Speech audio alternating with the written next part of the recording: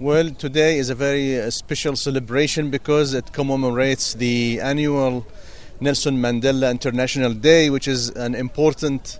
day recognized by the United Nations and the international community, and it is a celebration for the whole world, not only for South Africa, and Qatar is active member in the international community and a friend to South Africa. And as a symbolic participation to demonstrate this celebration, Her Excellency Deputy Foreign Minister of South Africa and the Embassy of Qatar, we are here together after we agreed on this program. We decided to come here to Limpopo, to this province,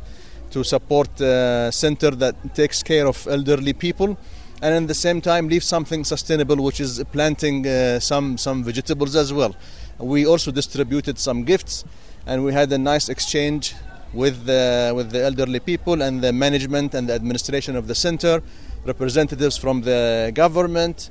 And the significance of this day is that we are trying to send a message that old people also deserve care and respect, because they gave a lot to the society when they were strong and young, and it's our duty now to take care of them. And it symbolizes also a very important signal on the strong relations between Qatar and South Africa.